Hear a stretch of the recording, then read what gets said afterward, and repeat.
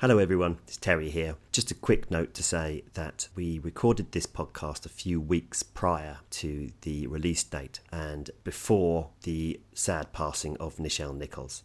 So there's no reference to that in this podcast. Please be assured that we will be offering the fullest and most heartfelt tribute and celebration of Nichelle Nichols' life in a future episode of Whom Pods Destroy.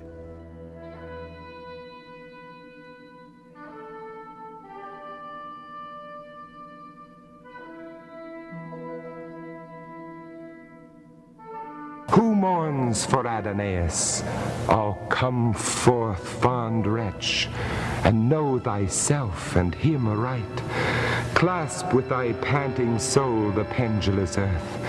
As from a centre dart thy spirit's light beyond all worlds until its spacious might satiate the void circumference, then shrink even to a point within our day and night, and keep thy heart light lest it make thee sink when hope has kindled hope and lured thee to the brink. Zeus, Hermes, Hera, Aphrodite, you were right. Athena, you were right. The time has passed. There is no room for gods. Forgive me, my old friends. Take me. Take me.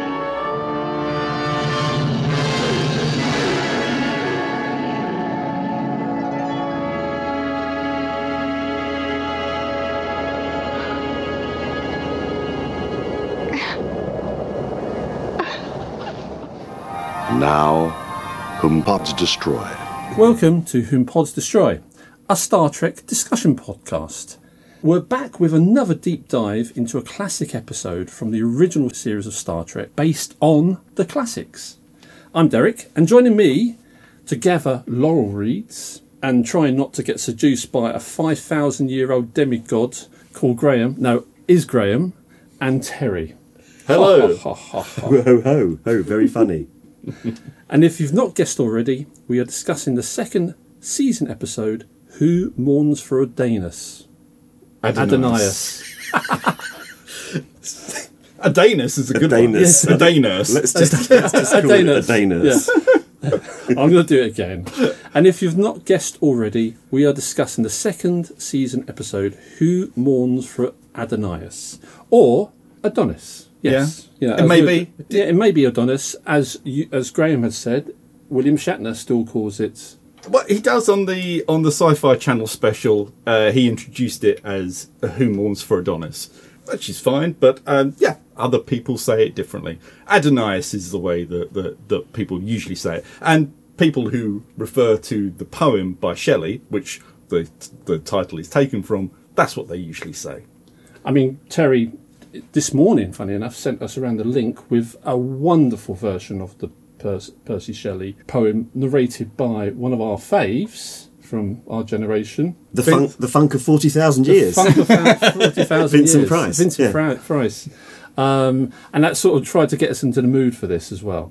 The much-loved tale of Apollo, and it tells the story of the true nature of the fate of the Greek gods, or at least the fate of the Greek gods in the Star Trek universe. Plus, this episode also enjoys a special significance to the podcast. Yeah, it's our logo, isn't it?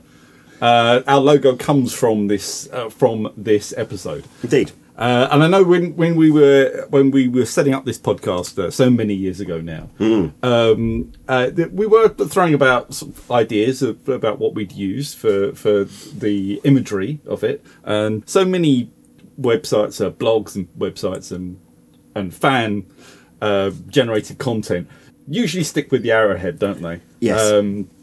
Which is a very nice design, and it tells you exactly where you are. But we thought we'd go a bit different. We tried a few different ideas, but I think the green hand really stuck, or it really had a grip to it, didn't it? It certainly did. Yeah, I found it a gripping concept. It's an iconic image, isn't It it? is. It is truly iconic. It screams TOS. It does. The giant green Yeah. hand. Yeah. And it's also celebrated, of course, as we know, in Star Trek Beyond. It's referenced in Star is Trek indeed. Beyond. Yeah.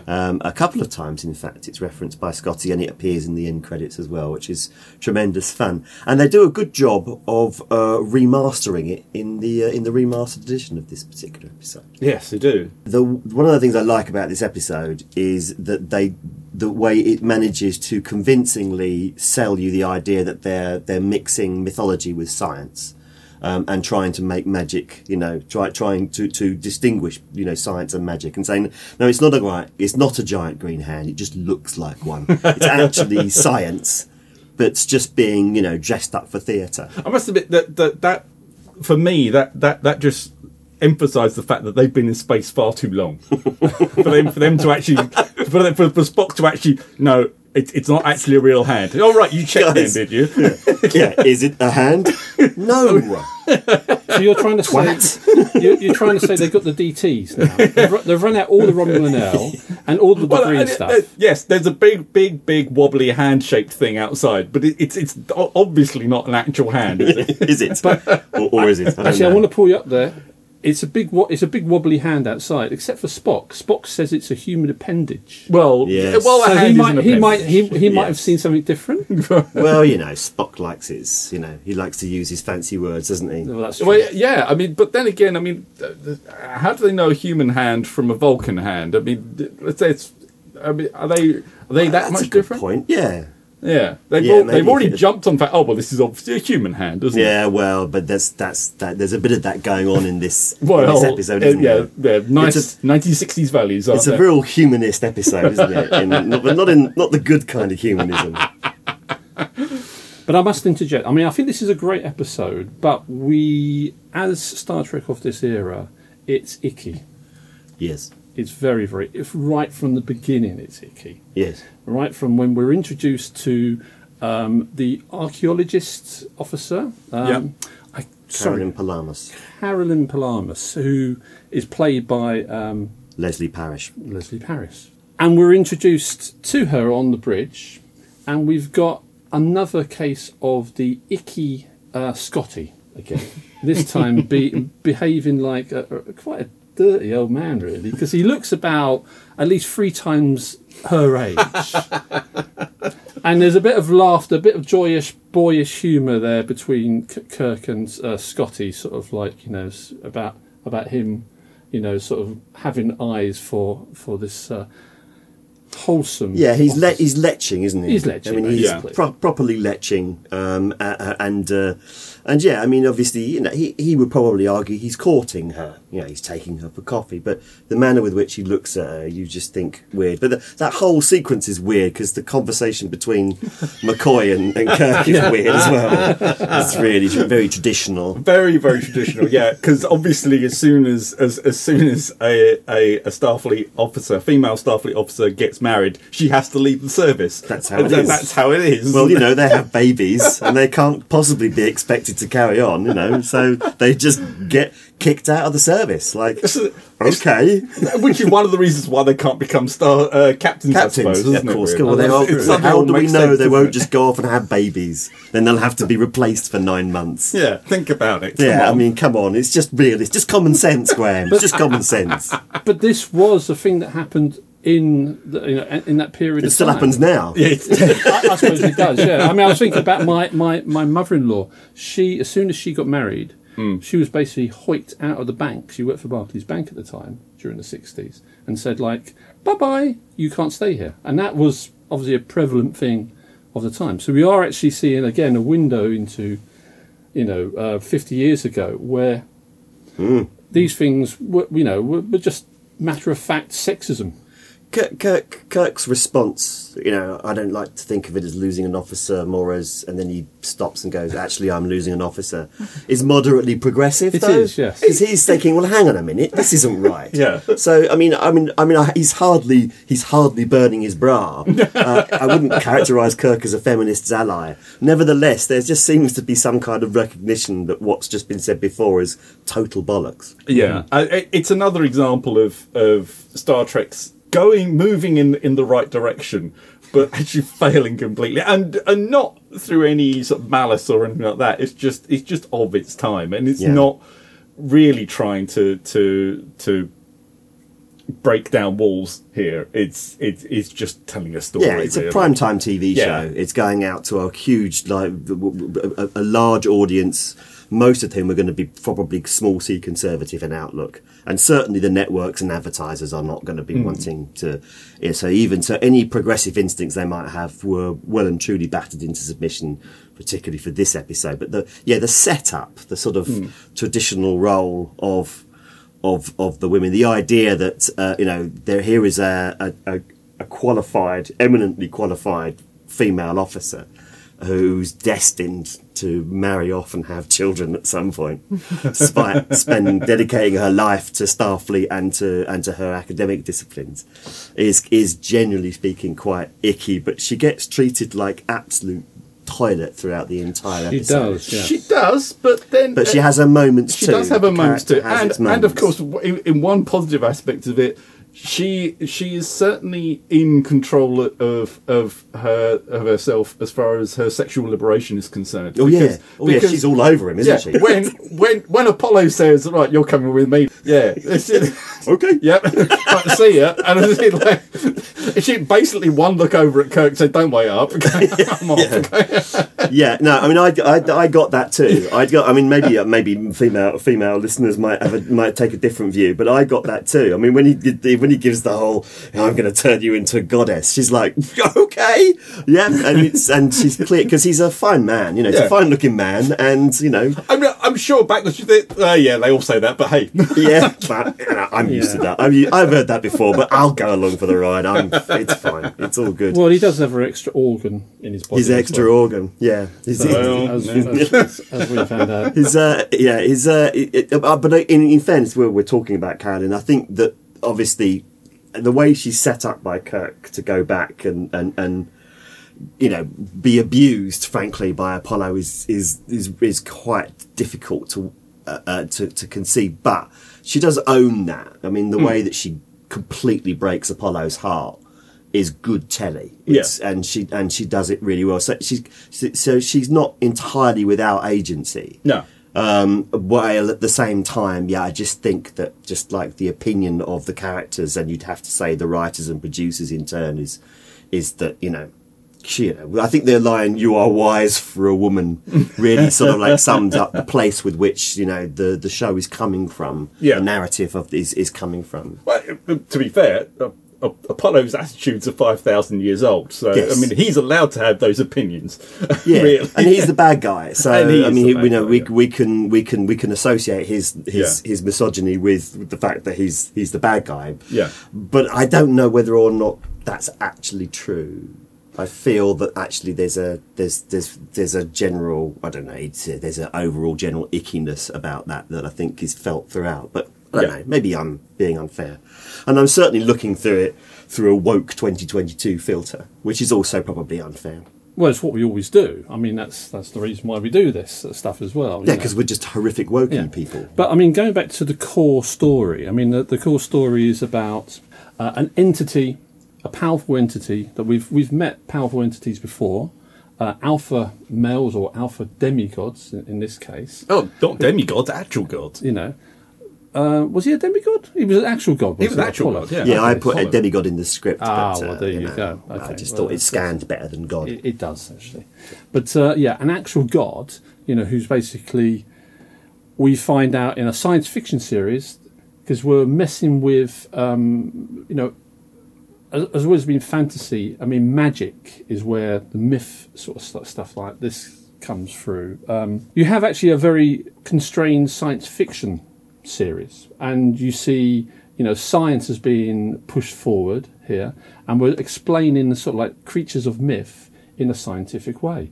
I mean, it was very popular at the time, as Graham has brought up, about the spacemen as gods, sort of story that was going around, sort of like, which is in that alternative culture of hippiedom in the 1960s into the 70s.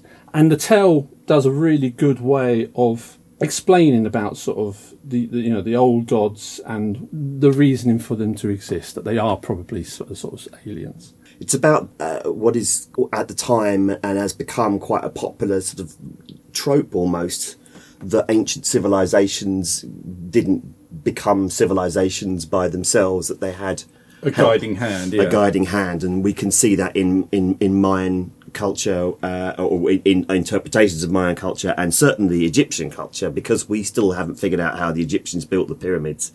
We can only assume, therefore, that they were built by aliens and not by actual Egyptians, because how could actual Egyptians from that time be capable of such amazing feats of engineering? And it's a bit of a similar thing going on here, isn't it? It's like, the Greeks could not have developed their golden age and their culture and their philosophy and the ideas there in such a short space of time without the help of the gods, and the gods in this instance being actual aliens. Yeah, that is, and it has become a popular on the History Channel has a program called Ancient Aliens that's been going for 18 seasons, over 200 episodes. Of Giorgio Tsoukalos coming on and saying, I'm not saying it's aliens, but it's definitely aliens. And that could be for anything. It could be for Stonehenge. It could be for the pyramids. It's anything that they don't think, that there isn't documentary evidence of how someone actually went ahead and did it. Yeah, it was definitely aliens that did it. Of course it's all bunk. Of course it's utter bunk, because there's no proof for it at all. But hey... 200 episodes on the History Channel can't be wrong, there's can literally no proof of life outside of this planet. Yes. Which is a pretty good start. The best we could do is we think there might be microbes on Mars. We think, but we haven't actually been there to find them, and we have not found them yet. So we don't even know that. So the idea, there's no evidence base in it whatsoever. Yeah. And so the idea that it might be actually true, is a huge leap. People get a lot of entertainment from these things. Yeah. We have a mutual friend who is addicted to ancient aliens. It's not me. And it's not you. Is also a set of theories that can be appropriated by racists. Yeah. And for that reason, it has to be treated, I think you can have a bit of fun with it. And I think they're having fun with it here, but it's it is nonsense and should be seen as nonsense. It's a nice philosophical debate, but it shouldn't be treated as something that is fact. No. But I think they handle it reasonably well in the episode. This theory is in its infancy at this stage. This is a lot of this comes from one book, Chariot of the Gods.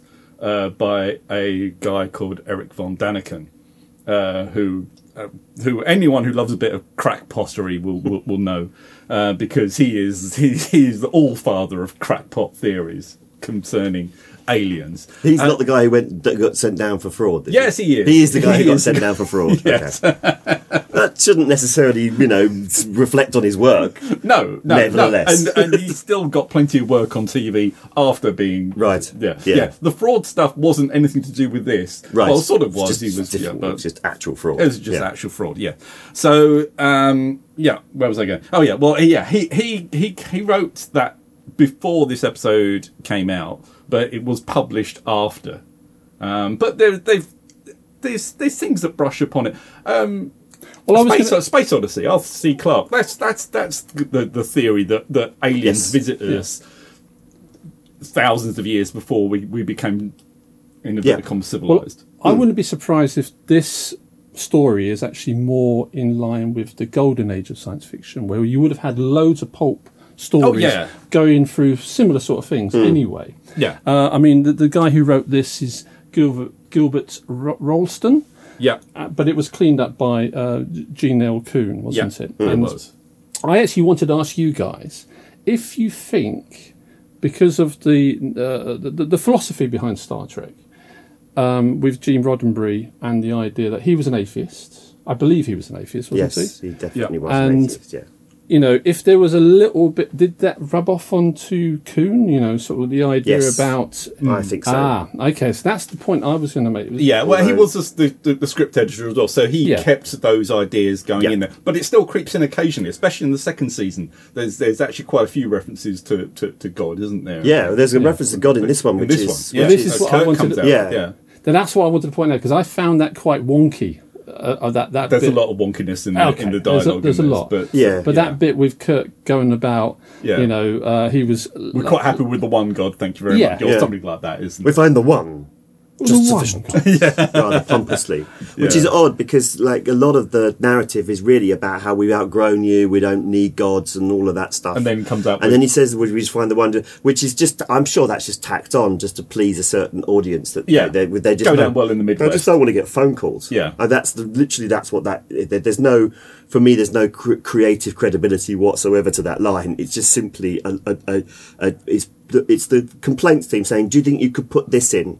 So that we don't get any phone calls, or we don't get many phone calls from people complaining. It also gives Shatner a rebuff, a nice smart line to come out with as well, which helps with the tempo and sets up the dynamic between the characters. I mean, the structure of this story also goes back to Space Seed for me, with the two alpha males fighting.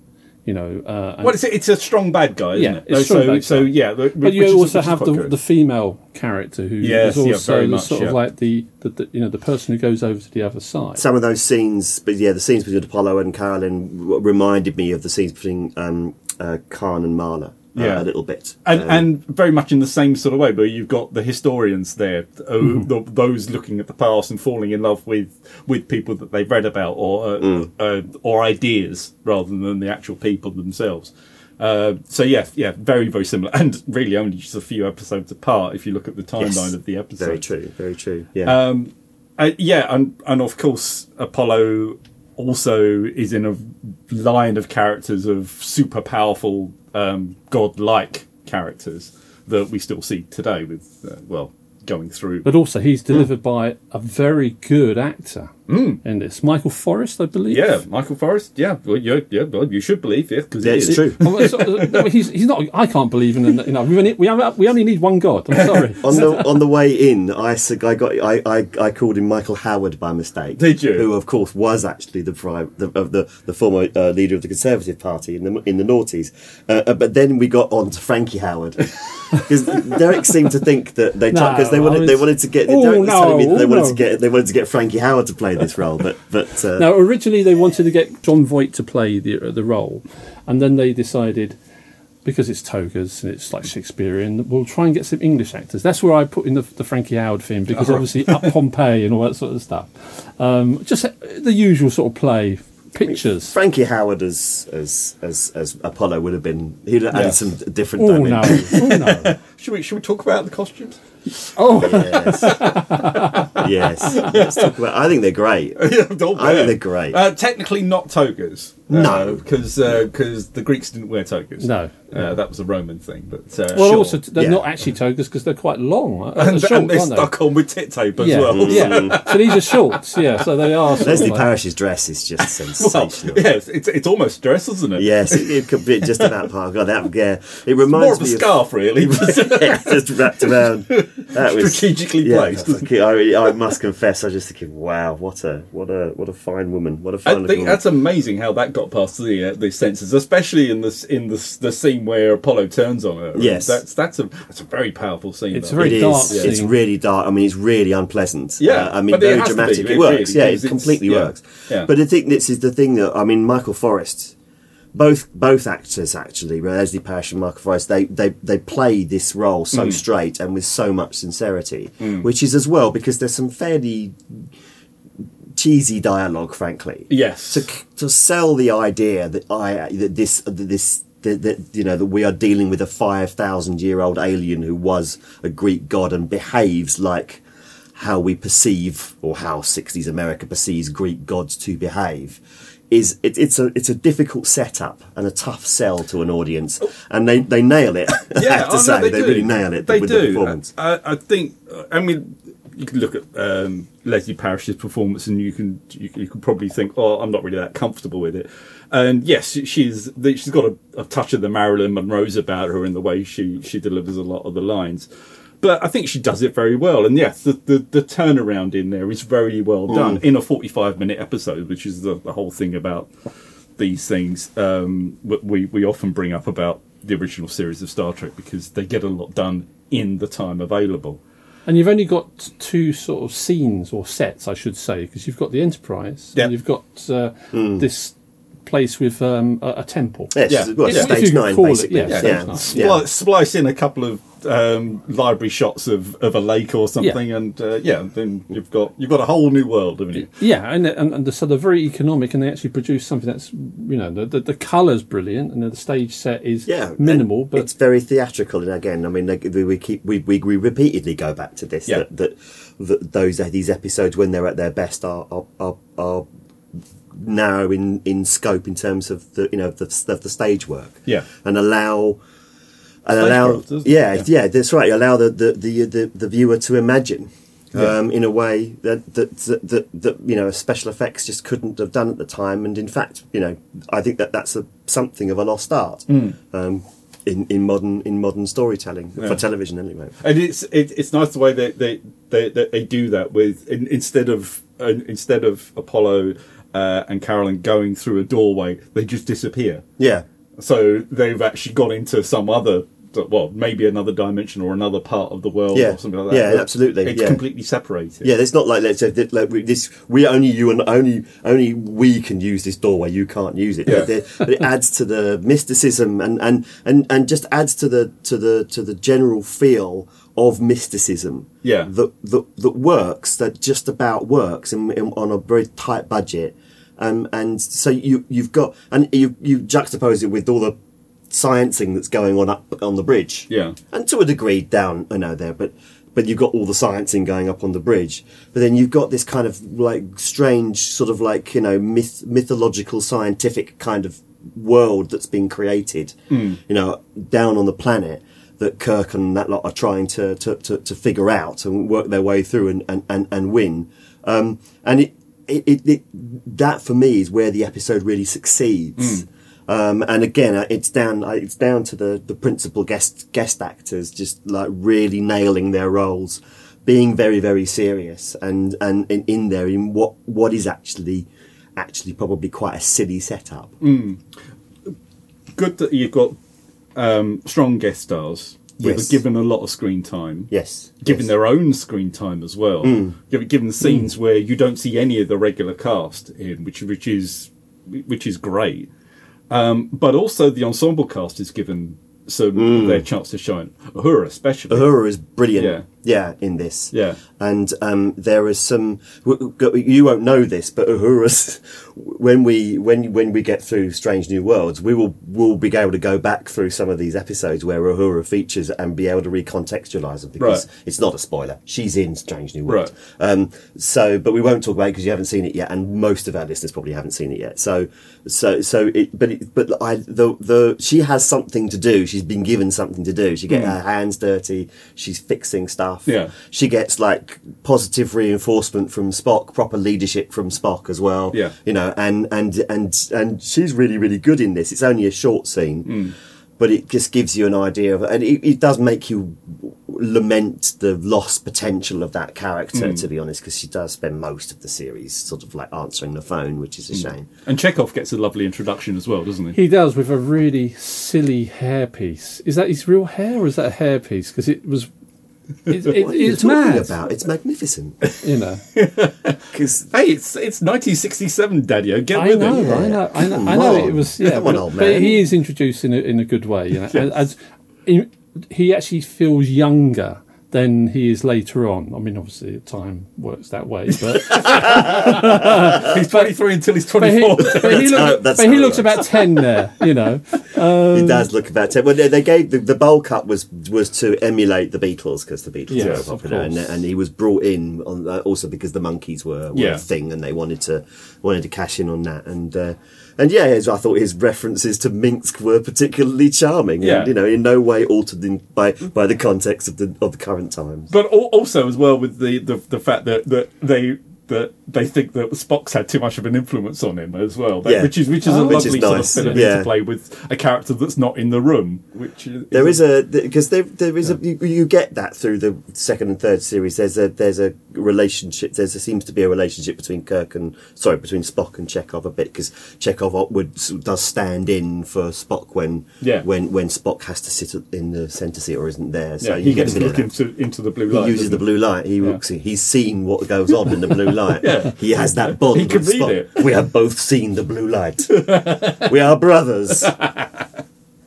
But I do love the scenes actually on the Enterprise when you actually see an organisation actually works really, really smoothly without the teamwork, captain. dreamwork, yeah. You know, I mean, they just get on with it, and Spock is doing probably, I think, in the in the original series, I think that is where he's one of his most professional and commanding performances. I think, when he's just organising all of these people on this starship to actually crack the nut of what's happening down. And there's a nice character moment between Kirk and Spock before he goes down to the planet and says, "Are you offended?" And because Apollo's being massively racist to Spock. There's a bit of racism going on here anyway. But I mean, and he says it's quite heartwarming. He said, "We'll crack it together. You up here and me down." Well, he bangs him on the and he sort shoulder. of gives him a again positive reinforcement, good leadership. Says we'll figure it out. You're up here, I'll be down there, and between us we'll work it out. And they do. Yeah, and it's the model story that goes on into more modern Trek, doesn't it? Where you've got the away team and you've got the ship-based team as well, working in tandem, figuring stuff out. Yeah, and it's nice. It's good. It's a very, very early next gen episode, isn't it? Really? Yeah, you could say that. Yeah, indeed. What do we think about the humanism in this? That line, that speech from Kirk, where he takes Carolyn's hand and says, "We're human." How do we interpret that? Because I think at the time, what they're trying to say is aliens don't exist. It's just us, and we have to work together. Well, there's a lot of stuff. But can we look at it through a different filter now and say, well, it depends if you're looking through a filter or whether you're projecting. I might be doing that as well. You might too. I think that throughout Star Trek there is a naivety that allows it to say what it wants to say, and it doesn't go too deep into subjects. Especially for 1967. I think there are ways of telling the story, but I don't think, given the time and the constraints that it would have had, I don't imagine how they would have tackled this story any differently now. I can see how people would be turned off by this episode, by a lot of the attitudes in it, but I don't think it's enough to say, right, oh no, this episode needs to be cancelled. It's not like a Wolf in the Fold type. No, which really has to be cancelled, or Turnabout Intruder. Yeah, things like that those sort of episodes really don't do the canon any good. But this one, I think, is fine. I don't find it offensive in that way, but then it's easy for me. Well, that's true. Yes. Middle-aged white bloke. Yeah. I actually thought it was a bit more of a critique on religions, except for the bit about one god, monotheism that was chucked in. Because it seemed that it was going to go a certain way, didn't it? Yeah, it does. Yeah. But it was. I think I agree. I asked the question, but it crossed my mind when I was watching it on the train up here, and I just thought, is there something in that? But for me, it's, despite that one line, it's a humanist tale and an authentic Star Trek as a consequence, because it is this idea that we've grown beyond, the need for mythical creatures, and we can stand on our own feet, and this is a very positive humanist message. Or sheep herding, or gathering all the laurels, or getting the laurels. The laurels reference is, I think, to the myth of Apollo and Daphne, which I don't know if the writers would have taken from, but. It's where Apollo is chasing Daphne, who's I think she's a water nymph, but she's taken a vow of chastity, and she asks her father to help her because Apollo's Randy. Apollo's got to have it, and he turns her into her father turns her into a laurel bush, while in Apollo's hands. So Apollo, and after that he always wears laurels afterwards, and that's part of it because that's cool. of what he's done. Because it's his actions that have caused this. So when you say that Apollo was chasing her around, was this with the Benny Hill music? Well, pretty much, yes. So was it because she was a slippery. She could evade him, but when he finally catches her, and of course Frankie Howard was the father. See, we're building our own mythology here, guys. Building our own mythology. You came for the Star Trek, but stay for the. So I don't know whether Gilbert Ralston used that as something in the story, took part of that story. I don't think there's anything in his back catalogue that really suggests that he's got any higher agenda in this. He is the guy who came up with the idea for Wild Wild West. He is indeed. Yes. Invented the character Jim West. Cyberpunk before steampunk before it became sort of steampunk. Well, he invented the idea of James Bond in the Wild West. And yes, ended up winning a lawsuit posthumously with Warner Brothers when the film came out in the late 90s. Oh yes, that one. Because Wild Wild West was not the original Wild Wild West wasn't cyberpunk, steampunk or steampunk. Sorry, it wasn't that either. It doesn't. No. It was James Bond in the Old West. But then the new version with Will Smith was tagged on to that. And they didn't give him due respect. Well, you give him money. That's what I kind of meant. And the way that Hollywood works, I mean, due respect is one thing. Great, they don't pay no bills. They gave him no money. So and as you say, Graham, posthumously he got his money back. He's from Ireland.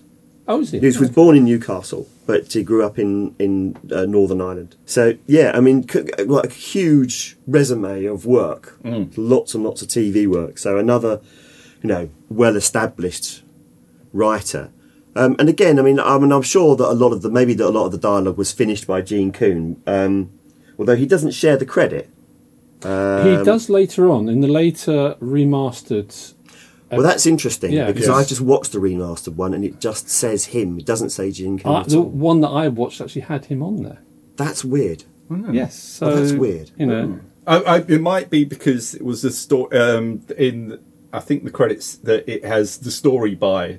Maybe that's what it is. Written by Gene Coon. That's because Gene Coon's not the script editor anymore. Not by this point. No, at this point. No, it's Dorothy Fontana, isn't it? By this point? And he's not on the production side of it either. He's just on the writing side. He just does. Yeah, he's just basically working. So this is part of the shift in season 2, isn't it? Of personnel, but it's it could be a first season episode. Yeah, I think because it's just got but it's definitely got that setup. We talk a little bit about the music. Yeah, Fred Steiner's original score, and Fred Steiner. And they used that and reused that score so often. I was going to ask that. I was wondering, there are certain bits, could you reuse it? There's obviously the romantic bits. Do you remember the Cloudminders? Yes. They use it in there. But also a lot, just like they just drop in that little horn, whatever you call it, coda, leitmotif, whatever it is. The pipe, you hear that a lot in subsequent episodes. And Steiner took some of the stuff that he'd done for previous first season episodes and reorchestrated it and put it in there because the arrangement and the orchestration is different. Second season music is different to first season music. You just listen to it tonally and you can tell the difference. You can identify a piece of second season music over a piece of it, because not just because you're a geek like me and you've listened to it too much, but also because you could just recognise the tone. The orchestration is just, the arrangement's just different. So he rearranged some of the older stuff that he did from the first season, and much like the Green Hand, that music is quite iconic, it's just on the right side of cheesy, just like this episode, to make it and engaging. And I still, I think Michael Forrest's performance at the very end, his goodbye, I think is genuinely moving even now, and proper drama, and I think the music helps with that, and I think they did an excellent job with the effects. That fade out effect that they borrowed from Charlie X is so simple but also so dramatic. You know, perfect Star Trek, really. Cheap, and it works. You know, A tear at the end. and a tear at the end. Yeah, and it conveys a hollow victory for Kirk, doesn't it? Yes.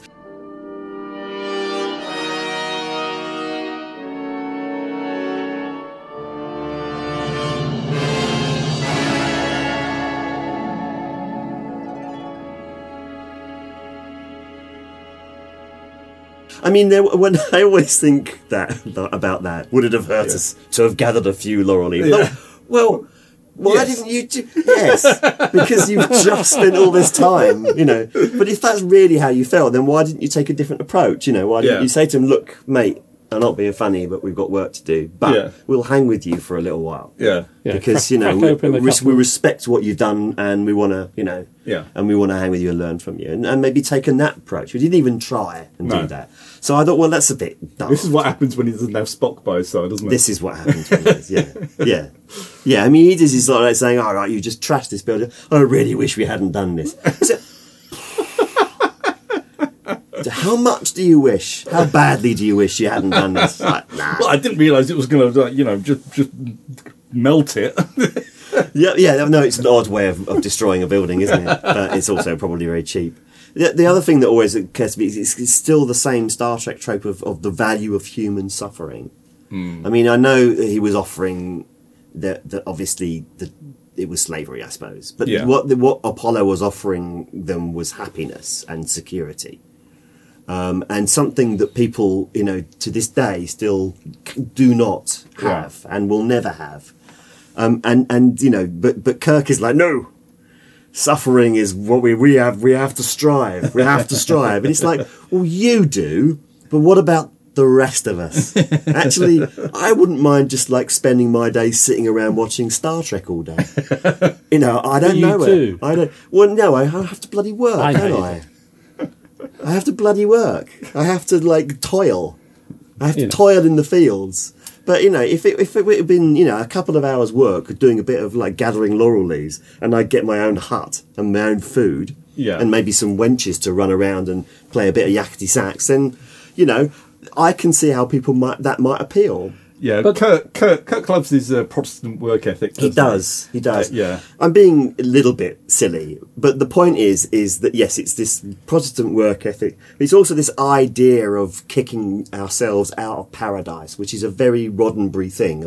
For all of the whole thing about the Federation and Earth being, you know, free of war and poverty, you know, this idea that, you know, we stand around and do nothing, that we're idle, is not something that's part of early Trek. We're supposed to fight. There's the biggest example of that is Return of the Archons, where we see that was that stagnant society, which is then completely kicked over. The village people. No, that you're thinking of a Private Little War. Yes. Return of the Archons doesn't have the. That's the one with the festival. The Western one. That's a funny episode. Maybe we should do that one next. I think that's a good one to do next. We haven't done time. Return of the Archons. We have. No, we haven't. We We've done a haven't, Private Little War, but we haven't done Return of the Archons. Return of the Archons is... I was convinced we'd actually referred to the village people before. No, yes. Oh my God, yes, because they were in a Private Little War, which is what we've done. Yes. They're not in Return of the Archons, which we haven't done that. We're in I'm gonna some kind of time loop. I'm reining you in, guys, right? Okay. One last thing I would ask you about this story is, did you actually read the novelizations in Star Trek 7, the James Blish adaptations? I haven't, but I think I know what you're talking about. Does this have the bit that was cut from the final episode? Yes, it does. And the bit that's been returned to in subsequent fiction. Side canon. There's been some side canon done on this. Carolyn Palamas and the baby, indeed. Yes. Son of Apollo! Or daughter of Apollo. I don't know. We've actually had... James Bliss, with his... adaptations, he usually worked from the script. He worked from the original, an earlier draft of the script. So originally they would have had her pregnant. Yes. Yeah, I think it was the censors that snipped it. Did they actually shoot that scene? I don't know. I don't know if it was it never because got I think the censors When- got to it before they got to film. Because let's face it, you wouldn't have bothered filming scenes without. No, if you knew that they the weren't censors were going going to come and cut. No, it. but I guess my Yeah. thing was whether or not that it had been seen afterwards. Because you had no chance. You're cutting that out. But we'd have seen it, wouldn't we? If it had But been I think filmed. that's probably why the storm scene remains in there. Because you can't pick that up what's actually happening there on the script alone, and then I mean the storm scene is a pretty dark metaphor, isn't it? I mean, we know we'll Well, say it out now, but we know what's happening there. Her It's end reaction deeply- as well, and the way she's and the marks, it's and really everything. chilling. Yeah. Actually, it's Yeah. deeply unpleasant, and very effective dramatically. But again, I mean, perhaps other people were in a position to decide whether or not it's justified. But it certainly had its effect, and it still remains a very troubling and dramatic scene to this day. Well, if they had actually left the baby, the pregnancy scene in the end, it would have made it even more, impactful. That Yes, but I think that they probably felt that was just Yeah. a bridge too far. Okay. I guess, But I've just brought us a bit down. Apart from that, the actual episode itself is actually a stonking Star Trek episode. Is it, guys? It's certainly one of the most debatable ones. It certainly makes you think a bit more about science fiction and as a way of telling stories and about looking at our own philosophies. And yes, a way of looking at religion, which I think was always going to be problematic for Star Trek to do. I think you're right, Terry, about the whole thing about society and about values in society. Obviously, Star Trek is meant to be set in some kind of utopian society, but of course, if you've got everything, then the fear is that you're going to degenerate and you can't start going backwards. And I suppose that's what Kirk's thing is, to say, no, we've got everything, but we're moving forward and everything like that. We're not just sitting around. There's the struggle. There's necessary suffering is still is what Star Trek is. The Star Trek universe, the Federation or Earth, the future, the utopian, has dispensed with unnecessary suffering, but not. That doesn't mean people shouldn't toil and suffer and put themselves in hazardous situations in order to grow. And there's some value in that message. There's genuinely, and they return to it frequently in those early episodes of TOS. I think it's one it's something that's worth questioning and critiquing, but it's definitely not without value. Humans for Adonais is was for a long time one of my favourite episodes. I really enjoyed it, and I watched it many, many times. I couldn't really tell you why. I just think it's a really good story. I think it's got a a bit of really everything, interesting isn't it? idea. It goes on. It's well paced. It's good Trek. And it's good Trek. And it uses the cast really well. Yeah. And I think that's why it stands up so well. And it makes you think. I think the role that Carolyn Palamas plays in the story, it also, as we've got older and more mature and perhaps a little bit more aware of things, that makes you think as well. And it's an engaging episode. And I would certainly say this is an episode that you would show to a Trek newbie, to show them the first TOS. It's a good example of good Trek. But yeah, I mean, it'd be interesting to see if there are other people who have different perspectives on that. And on that note, I think it's probably time for us to call this podcast to a close. Cool. If that's okay, guys. It's a lovely, beautiful sunny day outside, and we're going to be going off to the football, as we usually do after our podcast. And so I must thank anyone who is listening to this podcast. And please come back and join us again on our next discussion podcast. And if you can, we're going to do the Return of the Archons. Yeah, let's do Return of the Archons. Have we not done Return of the Archons before? No, we We've haven't. done- That's the we've time done loop. Private Little War, Yeah. but we've not done...